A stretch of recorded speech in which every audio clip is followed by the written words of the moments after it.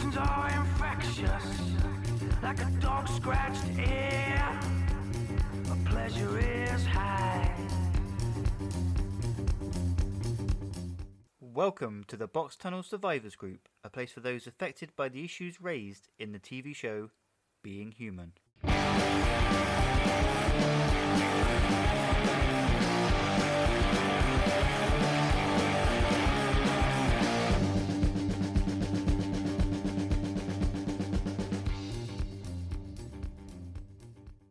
Hello, my name is Michael, and I am as serious as cancer when I say we are now on to the second series of Being Human. Before we get on to Joe Simpson, my guest for this episode, I just want to go through a bit of cast watch, and I'm sure most of you know. If you don't, where have you been? Aidan is in a new play in London at the Harold Pinter Theatre. It's a limited run between January and March next year. It's in a play called Lemons, Lemons, Lemons, and he co-stars alongside Jenna Coleman, and it's essentially about a world where you can only communicate in 240 characters, which we kind of do anyway because we live on Twitter. But yes, it's a limited run of about 2 months. I'm sure tickets will be flying out, especially with the two names involved. So I'd get your tickets pretty quick. So it's a busy time for our original trio because Lenora Critchlow is back in the second series of Avenue 5, written by Armando Iannucci. It is set in space. It is about a space cruise ship filled with horrible, really rich tourists, and it goes off course. And being Iannucci, it is obviously very satirical. I haven't delved into Series 2 yet. Series 1 I liked. It was hit and miss. The main star is Hugh Laurie, but obviously it's got a lot of great moments in it. It's very different from the normal space set sitcoms you would get, so I'd thoroughly recommend it. And finally, Russell is starring in the latest series of American Horror Story, subtitled NYC. I believe now it is available on Disney+. I personally haven't seen a series of American Horror Story since Series 1, so I'm going to bypass 2 to 10 and just get straight to 11. But enough of other TV shows. They're not important. Let's get to the main one. Episode 1 of Series 2, Cure and Contagion. Let's go. Joining me for the first time on the podcast is Joe Simpson. Welcome to the pod. Hello, thank you so much. We've got our very own Barry Island tourist guide. Yeah, you've got to love it. It's a great place to live. What's your address? Without giving it too much away to the internet, I basically live 2 streets away from the Being Human house. It's all right. I'll just put your address on the show notes. Yeah, no worries. So everyone's going to come round to your house. Expect a Barry Island guide, not just Being Human. Gavin and Stacey. Oh, I live about literally coming off the street from the Gavin and Stacey house as well. So it's all going on.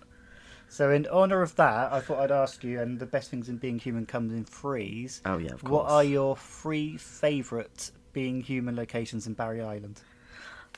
So I was thinking about this a lot, and I feel like it goes underrated, but that wicked fight scene with McNair in the fair, that's got to be mentioned, surely. I completely forgot about it, and then I was thinking about it, and the fair is somehow still up and running here, and I don't really know how, because it shouldn't be. But yeah. I haven't been to Barry for a few years, but it always looks like it's closed. Oh, it's not anymore. We've got one of the biggest rides in the UK apparently, which is very dangerous, I feel, in Barry Island. See, I told you were a tourist guide. Yeah, for real. They're selling it. I can see the ride from my window and it looks horrifying. I think the bandstand for that very sad moment between Alex and Hal has to have a little mention. Yeah, just across the road, yeah. Yeah, exactly. And I would say just under the pillars where Mitchell brings Annie back has got a little special moment for me as well. Just overlooking the beach. Now that is, don't ask me why, I was just watching Gold or Watch or whatever it's called nowadays, and Gavin and Stacey was on the other week. Oh yeah. And those pillars are quite prominent in Gavin and Stacey, aren't they? They are, yeah. They're I watched it too actually, even though I've seen it about 1 million times. We watched it on repeat. Do they still do? When I last went, they still did. They can't still do this. Gavin and Stacey tours. Oh yeah, of course they do. Yeah. See, Yeah. like most days, it's like Dave's coaches comes up and down our street because I think they have to go this way to go to the beach. Oh, wow. Yeah, they still do it. It's still going. Oh, man, that's Yeah. mental. I know. You think it would have died down a bit, but no, people still love it. Well, to be honest, Yeah. there's a podcast about a cult TV show being human, so I guess I know. I can't call people sad for doing it. It's not sad, it's cool. Okay, so what first brought you to being human? How old were you, and what was the circumstances? I was quite young, I think. Has it been 10 years since the first series? A bit longer? Oh no, it's been longer. Well, I'm 25 now, so I was Well, quite young when I first saw The it. first series was 2009. Yeah, oh well, yeah. I probably shouldn't have been watching it, but I remember seeing, I think it was towards the end of series 1 actually. One of my friends was obsessed with it, and I've always kind of loved, I don't want to say horror, but it kind of is. I've been interested in horror and ghosts and stuff, and it was like the perfect blend of all of that. And I don't think I was supposed to be up watching it, but I managed to find it and then went back to the beginning of series 1 and watched all of it and just got massively obsessed with it. And I think then on Twitter, obviously, we found people that loved it and found a little following. And yeah, I watched it every day before school. And like it was all I talked about in school, which I'm sure made me really popular. Who's this weirdo? Yeah, they were like, oh, this kid keeps talking about vampires. And I'm like, oh, yeah, that's going to get me loads of mates. But I guess you're right in the sense that there is quite a lot of horror elements in it. Yeah. People think of it as a comedy drama, supernatural comedy drama, but there is quite some gory stuff in there. Yeah, there's some grisly things in it. And I always think, like, it is a comedy, but there's some bits in it that are absolutely gut-wrenching. Like, What would you identify yourself as? A vampire, werewolf, or a ghost? oh, I think in terms of hairiness, about a werewolf, for sure. But my friend said the other day that I give immortal energy, and I don't really know where that comes from. Immortal energy, that's good. And maybe my sleeping schedule would say vampire. So you're. I was going to say a person of the night, but that just sounds definitely wrong. Sounds a bit dodgy. What would you be? I think I'd be a ghost. Yeah, I think that would probably be the best one. Well, I mean, and being invisible is not good. No, but sometimes also, it is. Oh, yeah. I always think, oh, you could steal stuff, but that's not really how ghost rules work, and you couldn't do anything with it anyway. So if you were to die today, and it's not a threat. You're out my door right now. What would your unfinished business be if you were left in limbo? Oh, that's such a good question. Wow, I don't know actually. I think it would be something ridiculous, like try and kill a Tory MP or something like that. Can I just say, I do not condone hate crime on this No. podcast. Joe's views. Strictly my own. I think it would be really something really stupid. I think I'd try and haunt someone who was like vaguely rude to me once. Yeah, and that you've held a bit of resentment for years. Yeah, I think it would be something really petty. Yeah, for sure. All right, we'll crack on with, hey, we've made it to series 2. Yeah, lovely stuff. It's my favourite episode, I think, out of all of them.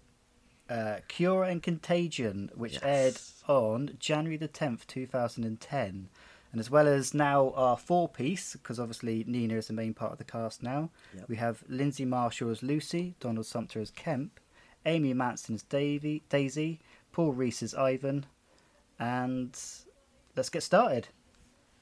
Lovely. Now, I think the first 15 minutes sets up a complete tonal shift for Series 2.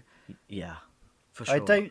I don't buy the theory that everything at the start of Series 1 was all lightness and happiness, because it wasn't. Absolutely not. But I think, in comparison to where the show then goes, I suppose it is. Yeah, definitely. Because here, the first thing we see is Mitchell and George in a pub, and they look completely fucking miserable. That's literally what I've written about. George and Mitchell look miserable. George is moaning about Yeah. George is moaning about Nina, and there's a real aggression to him, the way... And this seems to be away from the werewolf, like we've seen it always tied to the werewolf before. Yeah. This is just him between changes, and he's just got that aggravation about Nina, aggravation about... He's got a temper to him that he can't control. For sure. It always seems like he's kept it separate, but you see him kind of merging now. I think, and then Series 2 is a lot about that merging, isn't it? Yeah, for sure. But as Mitchell rightly points out, he says, she saw you kill someone. And just when George says, I hate this place, it's just really petulant and childish. Yeah. So it's like a massive thing that, like, I don't know, probably one of the worst things you could ever see, like, the love of your life do, and he's just sort of still pissed off at her for it. Yes, yeah. And of course he doesn't know yet, but yes. It's... Yeah. It's more deep than that. Yeah. So George heads outside to wait for Mitchell and is greeted by the sounds of a sobbing woman. He sees someone on the floor claiming to have been attacked, and then George offers a hand. And Daisy, as we are soon to know her, says, "Can I just claim, for the record, huge fan." Yeah. I love Daisy and Ivan. How can you not love Daisy and Ivan? They're so chaotic and very much evil, but I'm also like, wow, they're a power couple. Well, this is the thing. Like, I think this is another part of why there's a tonal shift. These first 15 minutes, especially of this episode, are very different from what we've seen in Series 1. Firstly, I think there's more of a darkness going on. You can feel that tension and broodiness, which I love. Yeah, me too. And secondly, I think with Daisy and Ivan, who soon appears lurking behind George, they're both big performances for Daisy and Ivan, aren't they? They're very much. I mean, other than Herrick in Series 1, everything was kind of on a flat line, all the other performances, but Daisy and Ivan just come in and just like give it welly, don't they? Yeah, they're so charismatic, and I think they are very much sort of evil and corrupt, but you do kind of want to like them. They're very funny as well. So you said this is one of your favourite of the series, and I know that you're a big Ivan fan. What is it about Ivan? I don't know. He's just he's Welsh, which we love. I couldn't notice. I couldn't tell from his accent. Oh, really? Are you being sarcastic by any chance? I would love to meet him. I've apparently he still lives in Wales, but I never have seen him. But I think they're very the way he comes in and just sort of smacks Mitchell, and you find out they're actually were quite good friends. Yeah, it's very funny to me, and I think they're very compelling. And like you said, they come in super strong. And just, I think it's like new energy we haven't really seen from any of the other vampires and stuff. Yeah, they're great. I really like them. And that's it. Like, Paul Rees is a theatre actor, and you can really see that radiating off the screen. He's just loving what he's doing. Yeah, I love the line about when he talks about we'll be listening to Miss Kate Bush in the car as well. That very cracks me up. So Mitchell comes out and breaks up the fight, and Daisy and Ivan run away like naughty little children. Back at the pink house, well, that should be a hashtag, really. That should be what this podcast could have been called in another world. That would have been great. Back at the pink house. Yeah. Nina and Annie are having a bit of a heart-to-heart. Yeah. Nina reveals her scratch, but Annie said he hadn't changed, though, had he? But I love Nina's line, but his nails needed clipping. Yeah. Oh, I just feel awful for Nina. I really do. It's a massive episode for George and Nina as well. Yeah. I think a lot happens in this episode, actually. I think that's why it is one of my favourites. Yeah. Obviously she's seen George kill Herrick, and then she's thinking, oh my god, is this what my life's going to be from now on? Is that what I'm going to end up like? And I think, obviously George doesn't realise, but it's massive for her. She's just sort of been dragged into this world, and now even more so. I think she's just absolutely terrified. So back to the chase, and George is gunning for Daisy, his moon hormones driving him crazy. They split up, Mitchell goes after Ivan. Now, Miss Flirty Pants Daisy uses her charms on George. She says, a lot of vampires, it's all about the blood and world domination. Me and Ivan, we're just about the tourism. How can you not like them? They crack me. No, I just think it's... a lot of vampires in general, TV and film, are quite dark and brooding, and Yeah. they're just having the time of their lives. Yeah, they're hilarious. It's just sort of two of them against the world, and I think they've. Yeah, it's very nice to have a sort of different energy with them, just sort of having a laugh, even though it is very dark stuff that they're talking about. So Ivan attacks Mitchell in the car park, and to add insult to injury, he said, "Oh mate, you look awful." Yeah, I love it. It's quite funny when you find out how close they sort of were, that he just sort of runs up to him and smacks him. But then I think he's protecting George, and obviously that's a massive no-no for vampires. So Ivan has gone after George because of what he did to Herrick. This is why Daisy and Ivan are in Bristol. He was one of us. And he said, I love this fact. He said, because he's alluding to the fact that the vampires are rudless and they've got no leader now. Yes. And he's saying they're all going to be gunning for George. His dance card's going to be pretty full. I'm not even going to attempt the accent, but I just love the way he says it. Yeah, they keep it really light, even though it is very serious. I think, yeah, there's a lot of good comedy in this show. Yeah. So Daisy's alluding to the same thing with George. I couldn't wait to meet you, Killer of Kings. Yeah, I've got that written down. That's a lovely line. And they strangely, it's really weird, they air hump each other while reminiscing about murder. Yeah, it is quite strange, and I think that's when you start to see this massive shift in George, because you're like, compared to Series 1 George, that's just something that he would never ever do. Even the sort of awkwardness we see with George in Series 1. Yeah, it's very, very strange. Like the animal is winning out, isn't it? Yeah, exactly. It's like, yeah, he's kept these two parts of him separate for so long, and he just can't stop them from sort of merging. They then snog, and this is a very well-placed parallel because Nina is telling Annie all about her traumatic dreams, and she doesn't want to tell George just yet. Yes. Yeah, it's I thought that was, I noticed that when I watched it. I haven't watched Series 2 in a while, actually, and I was like, oh, that was really beautiful, seeing the comparison between it, the juxtaposition rather. And then Ivan's back to his theatrical best. Taking out someone like Carrick is never clean, it's never clinical, it leaves a wound, and wounds get infected. Yeah. It's true. There's going to be massive consequences for what he's done, and I'm not sure he quite realises that yet. I really like the cut straight after that. He says that, and then he suddenly drops his voice and goes, I was in Baghdad. I don't know why that always makes me, it's like, whoa, where are we going here? Yeah, no, I know what you mean. What's Baghdad got to do with what? Yeah, for real. I'm like, I don't know where this is going, but I'm listening. Yeah, you'd listen to him all day. I really would. He has a beautiful voice. Mitchell's having none of it. He says, we go back to the shadows where we hide. The revolution has been cancelled. Yes. I think he's definitely fearful at this point of what is going to happen, and I don't think, we don't really know the proper implications of killing someone like Herrick would be like, although we see very soon. Now George is having his own trouser revolution, getting off with Daisy until Ivan calls her, and he knows full well what she's up to, doesn't he? Yeah, I was watching it back and I was like, does he? And I was like, yeah, of course he does. He must, and I presume he doesn't care, but also I'm not sure. I think he must know what... I think they've kind of devised this plan together, and I think he does know, but yeah, very strange couple.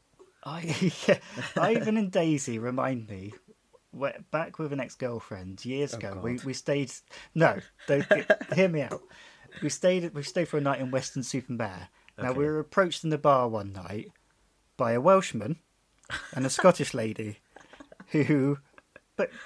basically wanted to take us back to their caravan. I'm not making that up. That's what they wanted to do. That sounds very much like, Jesus. And it just they had that kind of same energy. It's like swinger energy. Yeah, proper swinger energy. Yeah. We declined. I mean, if it was real, then maybe, but also maybe not. It might be because we were early 20s and they were about 55. Also, caravans surely aren't very sexy. Yeah. Caravan. Just cold, I think, and maybe a bit damp. If the caravan's rocking, Daisy and Ivan are rocking. Yeah, so Ivan calls Daisy and she makes her leave and she says, I love this. We're staying in a travel lodge, find me. And then she flashes her arse at him. Oh, yeah, she does. Yeah, he must know, surely. I don't think he cares either very much. I don't think he cares. I mean, I don't know. I think for this, they know that Daisy's gone in to flirt with George because that's what she does. Yeah, and exactly. he knows that's just a way of power play, I guess. Yeah, for sure. I think it's like they're like kind of trying to corrupt him a little bit. But as they leave, Ivan tells them, "You're sliding into chaos here," and I love the Good Neighbours reference here. Hey, bouncer, we're not done yet. Yeah, it's great, isn't it? I love all the horrible nicknames that they give George as well, just generally like werewolf nicknames. Yeah. They flee into the night and search for a late night takeaway, and by that I mean a human to eat. And George says, I managed to fight them off, and Mitchell notices, yeah, you got some lipstick on your mouth. Yeah, that's great. George just looks so dumbstruck, as if like he wouldn't know what was happening. Like as if Mitchell had no clue that that's exactly what happened. Yeah, so this 15 minutes it gets series off to a very different start. You can see immediately that it's setting out to be darker and bigger. Yes. But what I would say is I'm very glad that it settles down after this. Yeah, it was a lot. It is a lot to take on, isn't it? I guess especially, at the time, you're introducing new characters. There's the prospect of Nina being a werewolf and all that kind of stuff. Yeah. Yeah, I'm glad we have a little bit of like comic relief and a little bit of a calm down after this. So hashtag back at the pink house, Nina and George are in the bedroom. George trying to seduce Nina, but she tells him to sit down. And already there's such a mood in this scene. Yeah. Yet alone what happens in a later scene. It's just, they don't even have to be saying much, but that intensity and tension, it's just palpable, isn't it? Yeah, I was a bit shocked, I think. I remember watching this for the first time and thinking, like, this is not the George we know at all. And he's so, like, quick to bite with Nina. And, super aggressive. And it's uncomfortable, really, to watch. In a good way. She says it's a lot to take in. Werewolves, ghosts, vampires. I didn't even believe in homeopathy before this.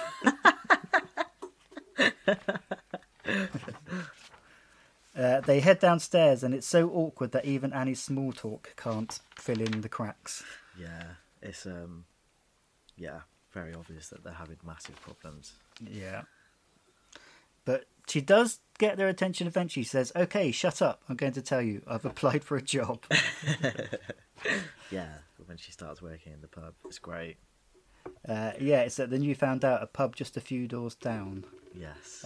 You serious? A furrow-browed Mitchell asks. Well, I'm as serious as cancer when I say rhythm is a dancer. I forgot about that line. And then it's weirdly followed by an apprentice audition. Oh, yeah. Yeah. It's good, though. Very good. The disembodied spirit of a dead woman getting a job in the service industry. What could possibly go wrong? George gets... calls her squishy. Yes, that's true. But you're squishy, yeah. George gets some digs in on Mitchell. I know what this is about. Your own lack of purpose. You're not in a relationship. You don't have a family. Bloodlust under control. After a life that's been consistently violent and chaotic, you're nothing left. There's nothing left to safeguard. You're like a piece of deadly furniture. I've got written on my notes, deadly furniture in capital letters and underlined. I love how Toby just thought to come up with deadly furniture as an image. It's incredible. It is very, it conjures a lot. It's very good. It's one of my favourite lines, I think, in the whole show. In a way, he's kind of right, though. He is. Because, especially in Series 2, Mitchell's story is very slow burning. It is, yeah. I don't think it probably kicks in till episode 3. Yeah. But for now, He is deadly furniture. he is not leading the vampires or trying to lead or trying to direct the vampires in a certain way. No. He's got no Herrick. Exactly. Yeah, He he's is- not wrong. Yeah. The attention's definitely shifted away from him. Yeah, and this episode points out markedly because George and Nina have got their thing going on, Annie's got her thing, and for a change, probably for the first time in being human, Mitchell is kind of in the background. Yeah. It is. It's very strange, and I think it would be frustrating for him. Cut to the pub and Annie's interview with the befuddled Hugh. Oh, bless him. And typically Annie is the interviewer. It's such a sweet little scene after what we just had. Yeah, it's very fitting and very, very nice change of pace, I think, afterwards. And I like it when she calls him Darren. Oh yeah, and he's like, "That's not my name. That's his name." No, Hugh. Yes. So she gets the job. I don't know how, but I don't know how. I just think Hugh's desperate. Yeah. At the hospital, Mitchell walks in on the unisex toilets, and the lady starts crying and reeling off her sorrows, mainly including the fact that she split up from someone, she's lost a goldfish, and she works with people who wouldn't even IWJF. Do I need to say the acronym? I wasn't even jizz on her face. Now, this is when it comes to, again, it's something like deadly furniture. Yeah. It's like when he gets to a moment in the script and goes, I know, I'm just going to write, I wouldn't even jizz on her face. We'll just throw this in. And what a perfect, good first impression of someone as well. Also, the look when she shuts the door, she kind of pulls a face. And I don't know. I guess it's only knowing in hindsight what's happened. Yeah, she knows what she's doing. But it's clear she's playing a game. But in that instance, I think you can just think that, she thought, he's cute. Yeah. It might be just that kind of look and not the long-term plan that we know. Yeah, I think knowing what we know, it could be either, but it's very clever. What are your impressions? Obviously, she doesn't appear much in this episode. What are your views on Lucy as a character? Forgetting the fact of what she does, just as a character. I know she's very horrible, but I think when we first got introduced to her, I quite liked her. I thought she was very funny. Obviously very moody, but yeah. I think. Sorry. No, I think she's a really strong character because also I think it's someone that's just giving it back, a human that's giving it back to Mitchell, and a lot of the time he can't take it. Yeah. He doesn't know what to do with it. Yeah. Yeah, I think she comes in very brass, and I really like that. I think as an introduction, the first introduction from someone, I think is great. Yeah. Yeah. George is prepping for full moon night, and this is excellent use of Lullaby by The Cure. Oh, that's what I've got written on my notes as well. It's so good, isn't it? Yeah. And whereas on full moon nights before, we've seen him nervous, tetchy, worried, he leaves the house and just takes a big breath in, and he's just embracing that werewolf, and it's also giving it an arrogance, and it's been aided by the killing of Herrick, really, hasn't it? Yeah, he looks almost excited. Well, he does. He looks excited. He looks as before. Yeah, we've seen him. He's super nervous. It's not something that he enjoys, but he's very much embracing it and looking forward to it. It seems like. Yeah, and even him walking down the train tracks with that little stride. That's a good symbolism of where he's at mentally, I think. I think so too. Yeah, I've got it written on my notes as well. It's it's a totally different George to what we've seen before. So Nina and Annie enter the isolation chamber under the hospital, and we get a glimpse through that keyhole again. Yes. The place where she was scratched will be the place where she finds out she's a werewolf. I just feel so sorry for her. I do. Yeah, I do like that she goes back to sort of the scene of the crime and where it happens. But also, there's just a massive... Yeah, that's where she saw George kill Herrick as well, and then you can sort of see her mind is absolutely reeling, and she is terrified. It's heavy in symbolism. Them It going really back there, is. isn't it? Yeah, for sure. We then cut to a place called the Facility for the first time. Yes. And the scary man is speaking to a guy called Mr. Galvin in a decompression chamber just 2 minutes before full moon hits. Mr. Kemp is terrifying. He's so horrible, isn't he? He is. He's really, really horrifying. He's got that authority and menace, though, that I really like. Yeah, me too. I think, yeah, he does creep me a little. Back in the hospital, Annie notices that all of Herrick's innards have gone. She doesn't put it like that. No. Not quite like that. But I love this next collection of clips. Like, Nina asks if George gets frightened, and Annie replies, "Yes, I'm sure he does." But then we cut to George stood in the woods, naked, singing "If You Go Down to the Woods Today." Clearly, like, this is it. Whereas before, he's never been like that. No, he always looks really horrified and anxious before, but he is, I think he's sort of reveling in it, really. Yeah, it's what that side of the werewolf is filtering into his everyday persona, really, isn't it? Yeah, I think so, and it gives him, I think he's almost excited to sort of, have that experience, I think, whereas before, it was very, very separate, and it's just slowly sort of bleeding into his everyday life. So Kemp and his assistant let slip a lie. Mr. Galvin finds out that they've done this previously, and he starts panicking and banging on the glass. "What happens to the other werewolves?" he shouts. And this is an answer we see written down a few episodes down the line. And the assistant keeps raising the pressure inside the chamber. Now, the theory of this is obviously it's to reverse the effects of the moon, and then for the werewolf not to be released. Yeah. Not sure how they thought that was going to work, but, you know.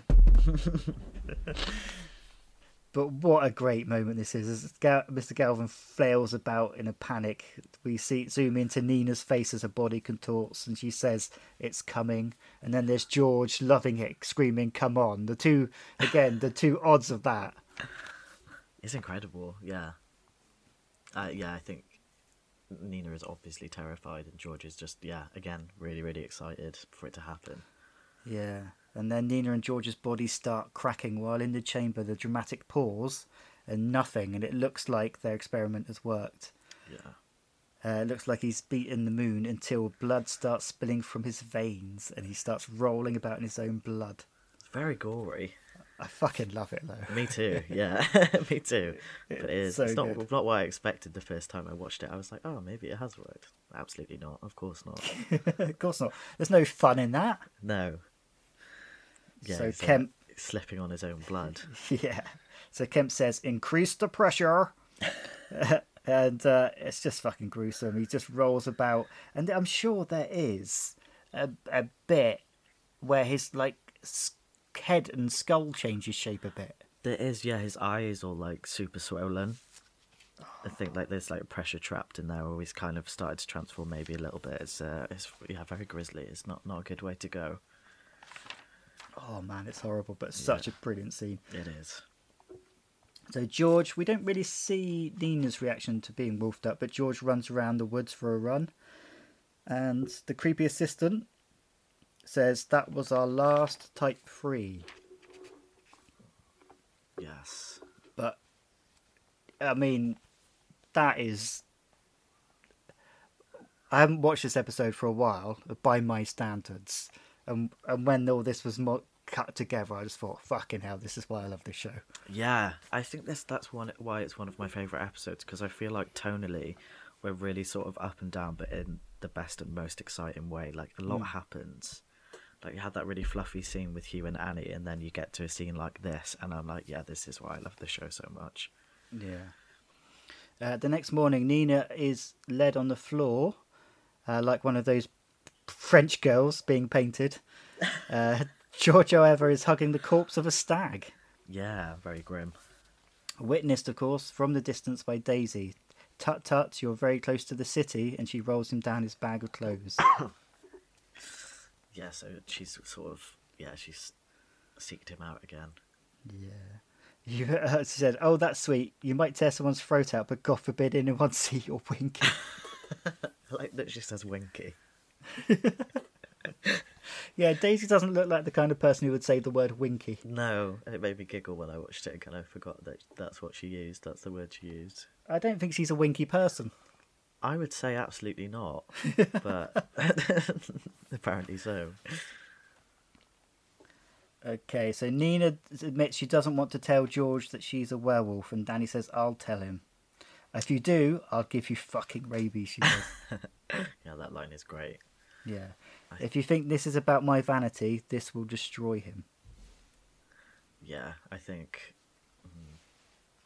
Yeah, I was when I was watching it back, I was kind of thinking like, well, surely he would be the easiest person to tell, but also, yeah, he would be so distraught. Yeah. And Yeah, as we soon find out. Yeah, he absolutely is. George, still covering his winky, tells Daisy there are two types of supernatural: those that hate it, and your side, who are always desperate to make us enjoy this, to drag us across. It's like you're trying to infect us. Yeah, I think this is sort of maybe when George kind of realises this really isn't, like, his behaviour hasn't kind of been matching up to what he sort of believes in with the curse and stuff. And we do see I feel like you see a bit of a shift in his behaviour after this. Yeah, and I think it's just an exaggeration of where George was going in episode 5 and 6 of series 1. He's just trying to convince himself of that more than anything. Yeah, I think so. And I think, yeah, he really doesn't want to end up in a spot like what Ivan and Daisy are like now. Yeah. So Daisy no knickers doesn't buy it. You killed Herrick, and it's like you opened the door, and now you're wondering whether to step through. Yeah. Yeah, I think she's really sort of getting inside his head at this point, and I think everything she says is sort of true, kind of up to what we've been seeing, the way he's behaving like. And this is proof that Daisy's not a winky woman. When I met Ivan, he said, "Come and see the world and fuck." Yeah. Sorry, but can you think of a better way to spend your life? That's not what he wants for himself. No. No. Soon enough, they're rutting next to the dead stag. Let's not forget, there's a stag just out of shot. I did forget, and I wish I still had forgotten. There's something about death and, blood. It just makes Daisy horny. Yeah, for real. I wonder why. And weirdly, watching from the bushes, it's Ivan. Yeah, and that also makes me think, is he that happy about this? He doesn't really look it. He doesn't look it from his face, no. I wouldn't say so. But I think if I had carried on and accepted the offer of the Welsh man and the Scottish lady in Weston-super-Mare, I think that would have been the guy's face too. Popping up from the bushes. It's terrifying. Yeah, outside the window. Yeah.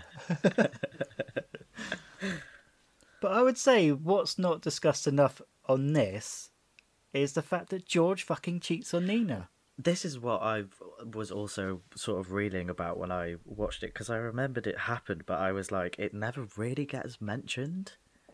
No.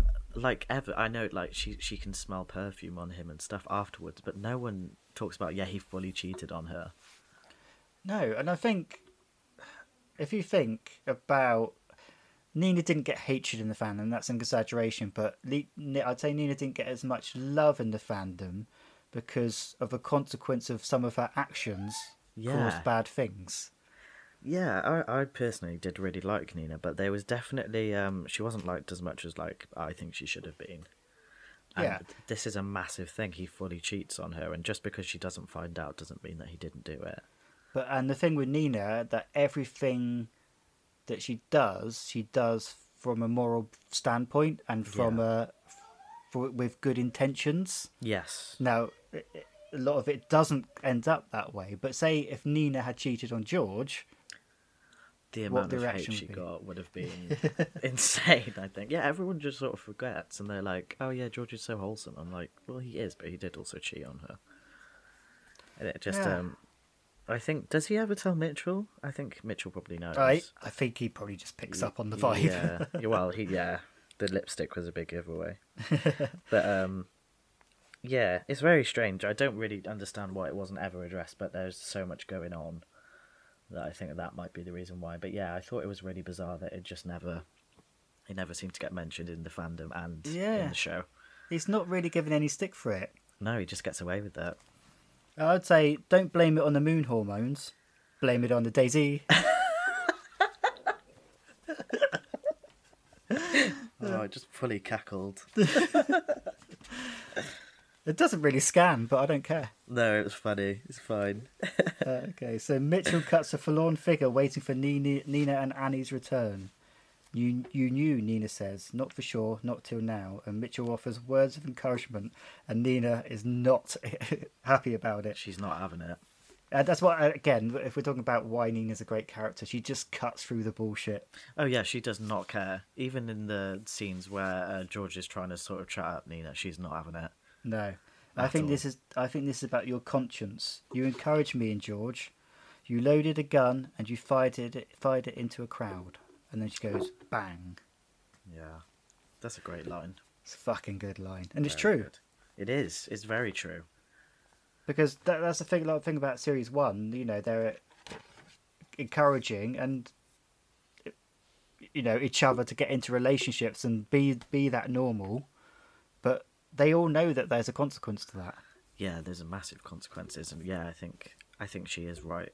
And from her point of view, like, if you knew that this was someone's life, why would you ever want to invite someone into it with the chance that they would also be turned into a werewolf?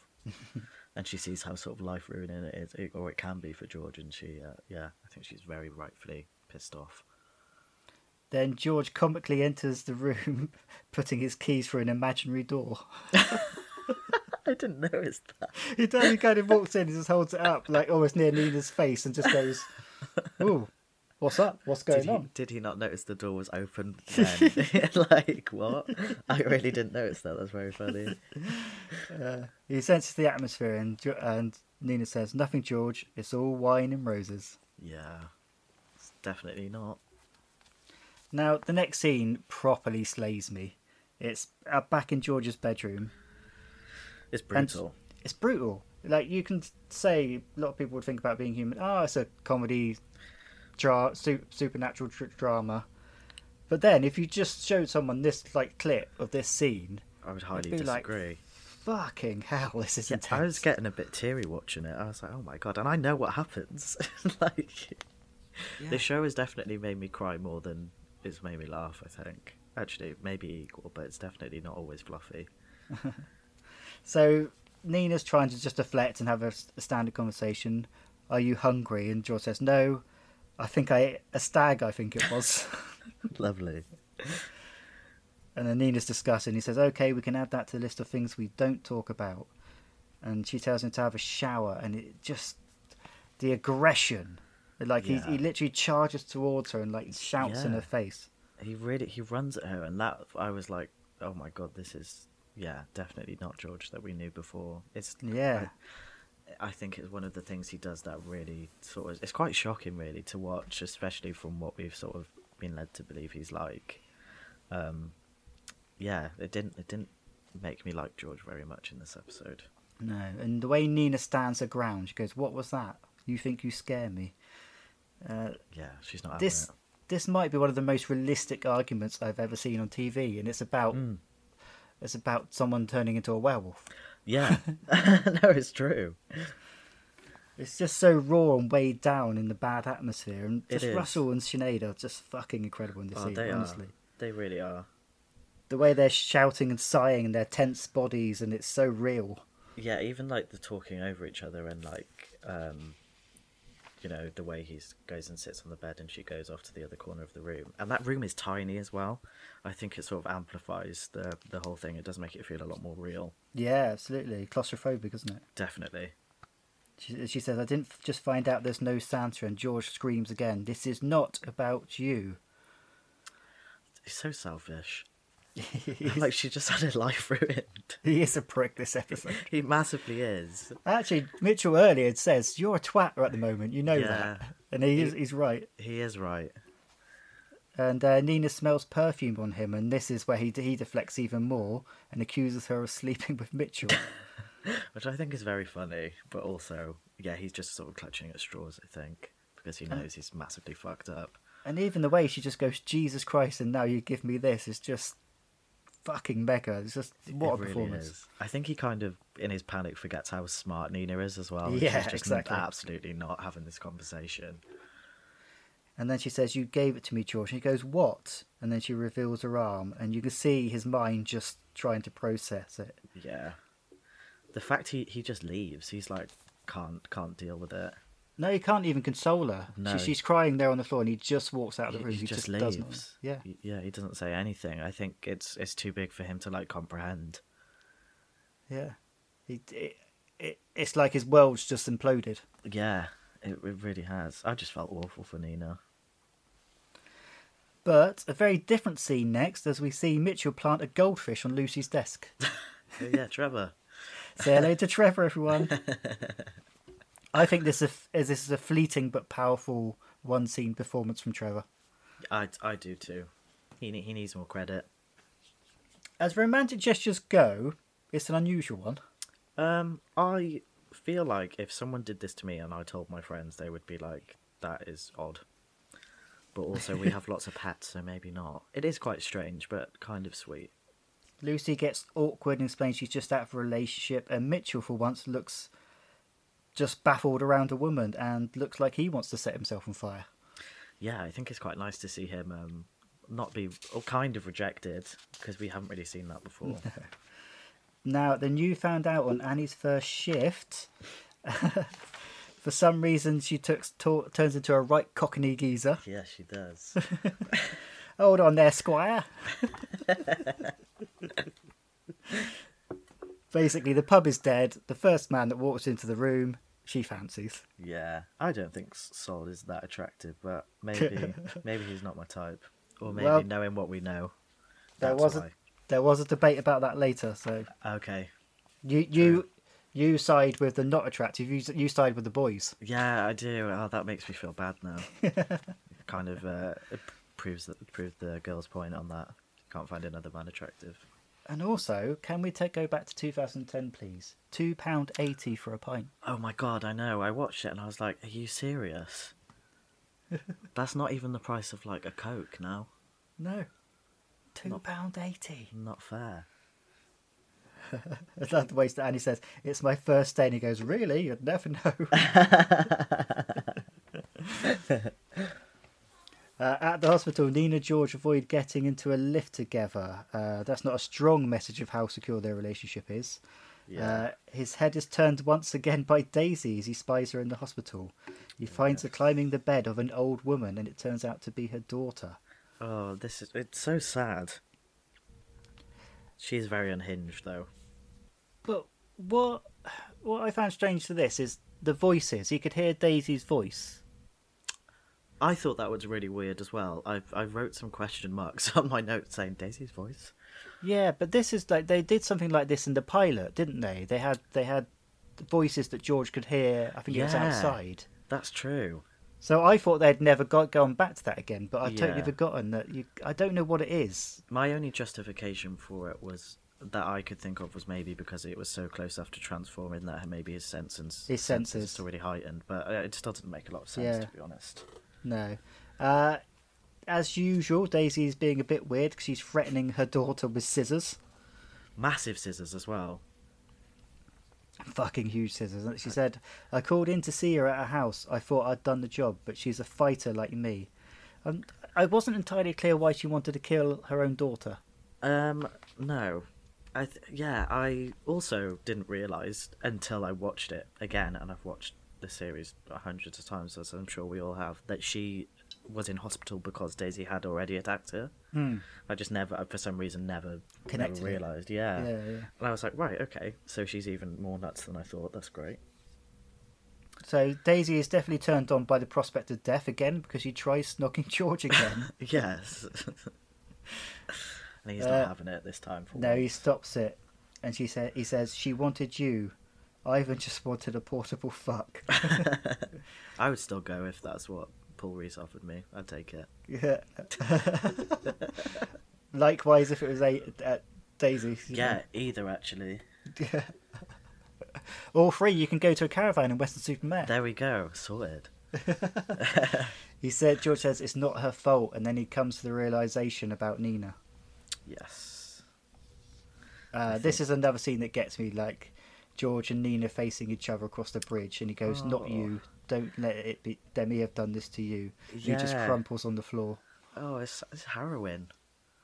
He like grabs onto her leg. It's very, very sad. I think he's finally come to the realisation of how massive it is and what a dick he's been previously in this episode.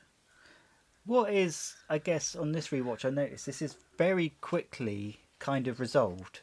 Considering that massive scene we've literally just had, the fight scene. Yeah. But I guess that alludes to the fact that George isn't being a total prick this episode. He has realised. Yeah, he's just been a prick for a little bit. Yeah, I think it does get solved very quickly, and that's something I thought of as well, but I was like, oh, in all the massiveness, I think he does have, he's not a total dick, and he does have obviously massive love and compassion for Nina. Yeah. And realising sort of the hugeness of what's happened, and he sort of goes back to his ordinary self. So on Annie's first shift, Hugh is getting edgy with Saul. We find out he's a property developer who's lost his phone, and Annie offers her phone at the house. He says, "I might murder you," and she goes, "Well, plenty have tried." Yeah, Saul's not giving me great first impressions for what he says, but I love Saul as a character because I don't believe this thing that you have to particularly like and agree with every decision that a character makes. Oh no, Herrick is one of my favourite characters, and I don't agree with sort of anything he does morally, but he is great. Well, I'd hope you wouldn't agree with Herrick morally. Absolutely not, but he is amazing. But he comes in and just he's a good foil for Annie, and where episode 2 goes as well. I think he's brilliant in episode 2.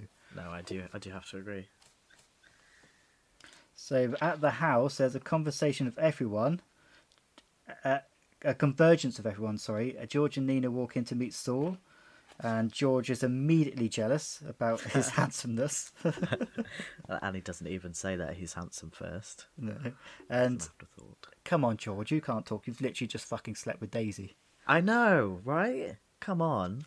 Just because no one's going to find out doesn't mean it didn't happen. And then Mitchell comes in and glares at him. No, he's not handsome. And then George's smug face. Very harsh. You don't say that to someone's face either, but here we are. And then she's like, "Can we talk about something else?" And then he goes, "I'm a warehouse. I'm a warehouse." Fucking hell. That would have changed the story dramatically. I'm a warehouse. That would have been great. And she wouldn't fit in the house. No, that's true. And then George goes, "Well, I guess he's fairly handsome." Oh, but I love this line by Annie. "Let's hope he's deaf as well."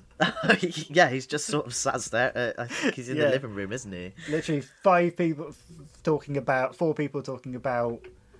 Firstly, how handsome he is, and one of them's a werewolf.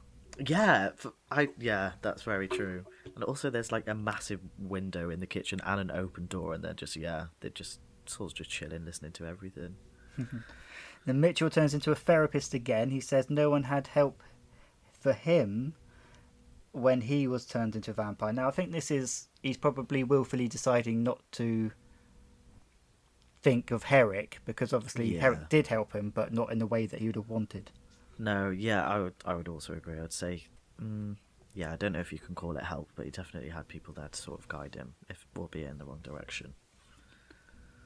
And then he says there's 4 of us now, and I love that little shot of all the 4 of them in the kitchen together. Yeah, it's very nice, very wholesome. There's a knock at the door, and we know what that means in being human. It's usually Never anything good. Never anything good. No. It's never. Yeah, it's never. Oh, here's your Amazon delivery. Yeah. It's always, someone trying to break into your house and kill you. It's always impending doom. Yeah, for real. So shifty guy from the facility is claiming to be from the gas board, and everyone needs to leave the house, and everyone converges outside the pub. Annie is in her element, bringing everyone tea. Yeah, it's very sweet. It is kind of sweet, and there's also a little throwaway line just to make sure that we know the neighbourhood isn't against them anymore, where the old lady says to Mitchell, "Oh, sorry about all that trouble a few weeks ago." Yeah. Also, I realised she was Doris from Gavin and Stacey when I watched it back. Is it really? Yeah, it is. Oh, Very wow. nice. Yeah. I was like, she's been everywhere. She had a bus trip to Bristol. Yeah. Yeah, But I sort think- of things look like they're looking up for them, and obviously we know in this show that's not going to last That very long. never happens. But also, none of the locals have ever thought Annie's bringing out loads of cups of tea, talking to everyone. Not one local went, "Aren't you dead? Yeah, Didn't you die a year or so ago?" yeah, I thought that too, and I was like, well, no one even questioned if they didn't know she was dead that she lived there the whole time. They just didn't see her. Like, where has she been? Where have you been, Annie? Maybe she just thinks she's been on a holiday or taken a year out. Yeah, surely it would be in the news and stuff. Yeah, just Yeah. let's not analyse the details. No, we'll just forget. We find out that Annie is a PG Tips girl. Oh, Good I old don't know Annie. about that. I'm not controversial. I don't really like tea very much. I'm more of a coffee man. I know. I feel like I'm gonna get so much hate for this. Someone lent me, not lent me because it's tea bags. I'm not giving them back. used. Please don't give them back. Someone gave me the other week Yorkshire tea because Oh. they didn't like it, and I thought I don't think I've had Yorkshire tea before. Overrated. Oh, really? I'm saying it now. Yeah, I think people like my housemates drink PG Tips as well, I'm sure, and that seems to be the general consensus. It's safe to say this podcast isn't going to be sponsored by Yorkshire tea. That'd be nice though. Yeah, it's not happening now.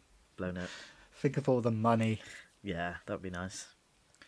They only have celebrities in their adverts anyway, so. Oh yeah, makes true. sense. Who's on it at the moment? I don't really know. Was it Johnny Vegas or was that someone else?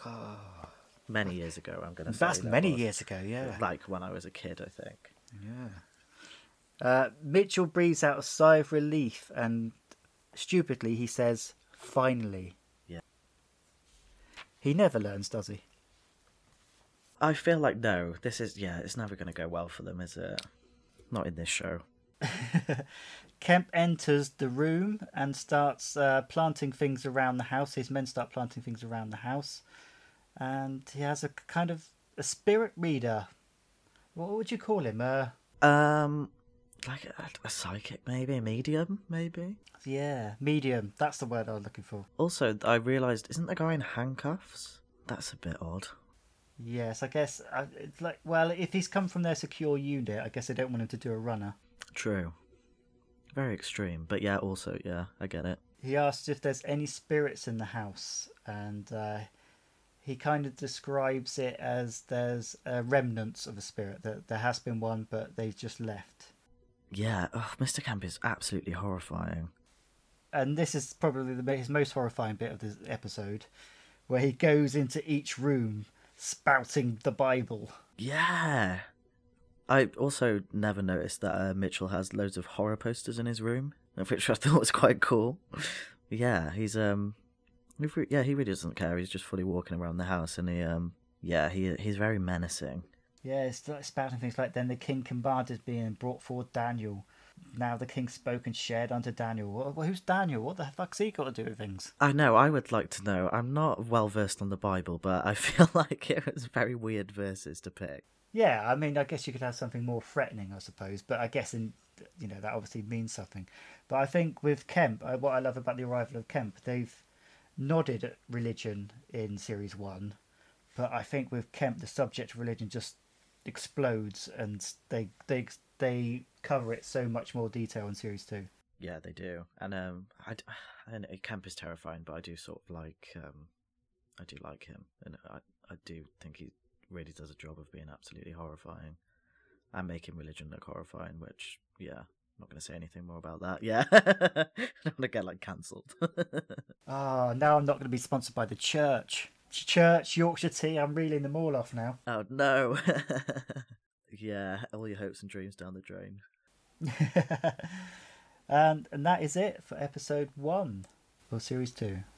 It's an amazing episode. Love it. I think it gets even better from here. I know it's one of your favourite episodes. I think it just sets everything up perfectly. Yeah, watching it again, I sort of realised why it was. It just, yeah, it's great. I think it sort of, for me, sums up everything I love about the show.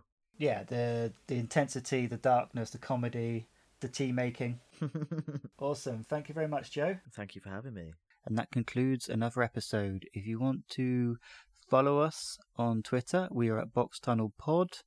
On Instagram, Facebook, we are the Box Tunnel Survivors Group. If you want to contact me, boxtunnelpod@gmail.com. And if you want to become a recruit, follow on your app of choice. And also, if you would like to be an honorary old one and come on the podcast and talk about an episode of Being Human, contact me on that Gmail email. So that is it. I'm off to catch a flight to Baghdad. Wish me luck.